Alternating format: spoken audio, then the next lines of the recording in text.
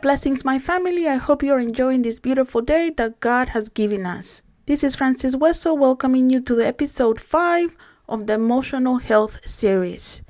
If this is the first time you listen to us, I recommend that you take the time to listen to the previous episodes. We believe that they will be a blessing to you. But continuing with our Emotional Health series, this time around we are going to be discussing how to cope with loss. In other words, we are going to talk about how to process grief correctly.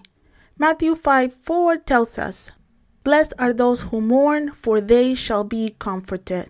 To be honest with you, I have not preached much on this subject. I don't think I have ever used this verse outside funerals or celebrations of life. In reality, Christians do not listen to too many sermons on mourning. It is not uplifting, and some Christians might believe that by talking about it, we are being negative.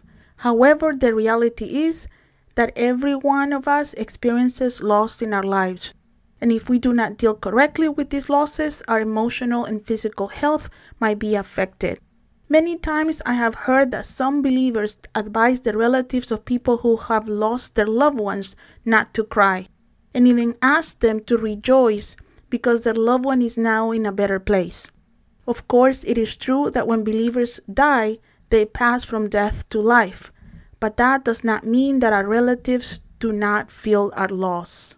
I think sometimes we misunderstand the words of Paul in 1 Thessalonians when he tells us that we do not mourn like those that have no hope.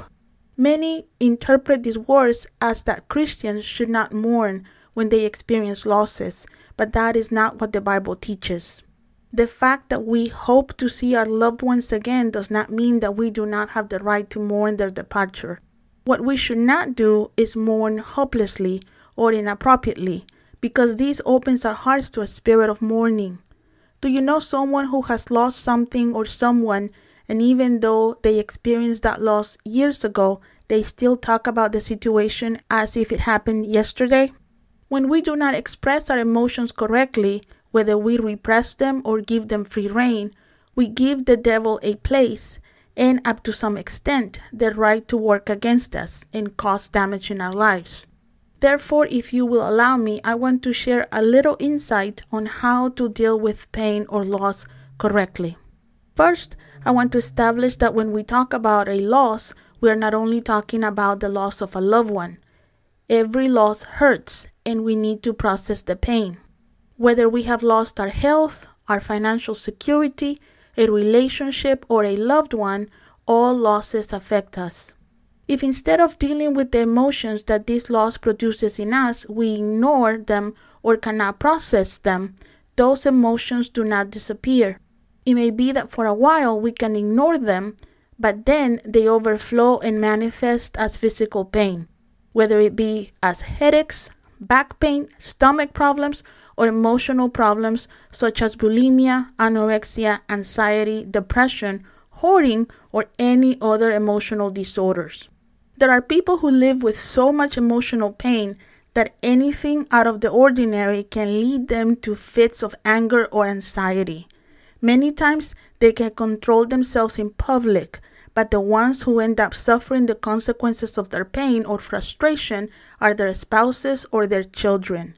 Sadly, I am not talking about people who do not know Christ, but about Christians. Many young people do not want to go to church because they complain that their parents are light in the street but darkness at home. I once dealt with a person who had been a functioning alcoholic for 25 years and who, despite having accepted Jesus as his Lord and Savior, could not stop drinking.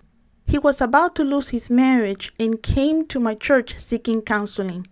In our first session, we discovered that he started drinking the same year that he lost his father, and because he did not know how to deal with that loss, he replaced his father's love with alcohol. He had been to Alcoholics Anonymous and tried to stop drinking many times without success. As soon as he dealt with his loss, he stopped drinking. He has been free from that addiction for years.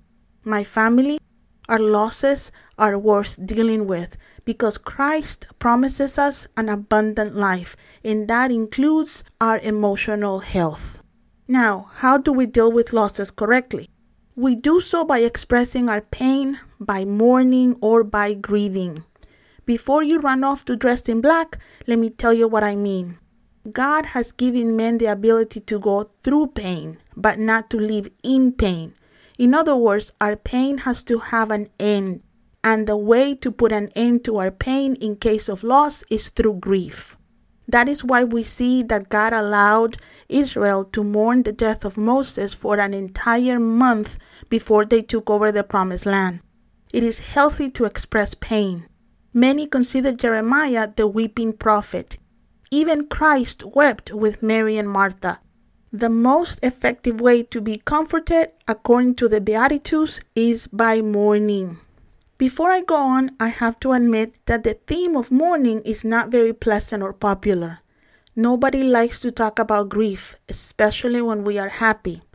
But I decided to do it because it does not matter how healthy, how young, strong, or rich we are, eventually we are going to experience loss. Either us or our loved ones are going to experience grief. And the way we go through our pain dictates how we react to future pain, whether it is a real pain or just perceived. Since pain is unavoidable on this side of heaven, we might as well learn to deal with it. With this in mind, I am going to list the stages of grief. I'm not going to go into much length explaining them because they are well known. And even if you don't know much about them, there are many resources that do a good job explaining them. I prefer to focus on what we need to do, not to get stuck in any of those stages of grief, to reach the end of our mourning or grief. But here we go. The stages that we experience when we lose something or someone are, first of all, denial. Many times we do not believe that what happened is real. It is normal that when we experience trauma, we do our best to think that what we are living is just a nightmare and that soon we are going to wake up from it. But it is a reality, and in the denial stage, we refuse to accept it. After denial, we usually experience confusion. In that stage, sometimes we do not understand how or why we suffer that loss. Our pain is meaningless. Then comes anger. All losses lead to anger, but anger does not have to lead to rage. After the stage of anger comes sadness or sometimes guilt, but eventually we get to acceptance. We accept what happened and we begin to reestablish ourselves without whatever it was or whoever it was that we lost.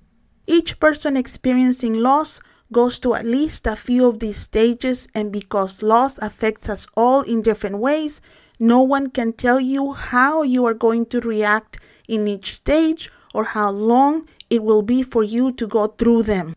What I can tell you is that all of us need to process our pain properly. How do we do that? We first need to express our pain. Many Christians try to suppress pain for fear of appearing weak. But as we have already said, it is not a sin or weakness to express our pain when we are suffering. Something very important in our process of healing from pain is that we cannot or should not deal with pain alone. Of course, it is easier to cry with someone when we lost a loved one because the entire family suffers the loss of that person who has passed. But sometimes it is not easy to express pain when you are the only one who incurred the loss. However, to grieve correctly, it is best to do it surrounded by people who love us. That is why, my family in Christ, it is important that we mourn with those who mourn. My mother is excellent at this. She does not need to know why people are crying. If she sees someone crying, she starts crying with that person. I honestly do not have this gift, but I try to do my best to mourn with people in pain because I know how important it is to offer that support. Second, in order not to get stuck in any of our mourning stages, we have to be in a safe place to go through them. We need to mourn in a safe environment. What do I mean by this? I mean that we cannot process our pain if we do not have the resources or the necessary circumstances to do so. A mother of 3 who just lost her husband, who was the only one working at home, does not have the time to process her pain. She needs to provide for her children. The boy or the girl who is abused and then is taken out of his house cannot process his or her pain as he needs to because he needs to focus on surviving the change that just occurred. The person who loses his home due to lack of resources cannot process that loss because he or she needs to concentrate on finding a new home. That is why many people who suffer abuse become abusers or suffer emotional disorders because they were never able to process their pain. Even if they come to Christ, they do not achieve an abundant life because they still carry the unprocessed pain of their past. That is why Christ invites us all that are burdened and weary to go to Him. The problem is that many, when coming to Christ, do not give Him their burdens and continue to suffer the consequences of past pain. I have a friend who first lost his job and then lost his house.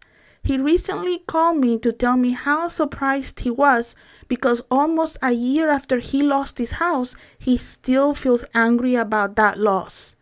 That is natural. He is barely recovering financially. He finally is in a safe place to start processing his pain. I reminded him that anger is only an emotion and it is not a sin. Sin is what we do when we lose control of that emotion. I also suggested that he take some time to process his loss and not forget that God is the restorer of all our losses. Some of you may think that a year is more than enough time to let go of the anger of losing a house, but my friend has not had a good place to do it. The good thing and the good news is that he is dealing with his loss now and will avoid any negative effects that could result from that loss in the future. But continuing with our subject, to be able to go through the different stages of mourning in a healthy way, we not only need to be surrounded by people who love us and be in a safe place to mourn, but mourning has also have to have a relief. We have to find a way for our loss not to be in vain, or in the case of the death of a loved one, we have to find a way to honor that life. This helps us to come to an end of our mourning. How do we do that? Some people do something on behalf of the deceased person. Others remember the person in a pleasant way. Some time ago, I counseled a young girl who lost her uncle. He was a veteran of the U.S. Navy, and during his lifetime, he took great interest in his fellow veterans. I recommended that instead of mourning her uncle's death on his birthday, she and her family could do something that brings joy to the family and gives them a relief from their pain. We decided it was a good idea to celebrate her uncle's birthday by organizing a veterans fundraiser, run or walk, on behalf of her uncle. I also know a mother who, on the anniversary of her daughter's death, brings flowers and balloons to the cancer wing of the hospital where her daughter died. Her girl liked balloons and flowers, so instead of remembering her birthday sad and alone, she does it enriching the lives of other children. So I recommend that you find a nice way to honor or make sense of your loss. I leave you with a story. I know of a woman who lost her 2 children and her husband.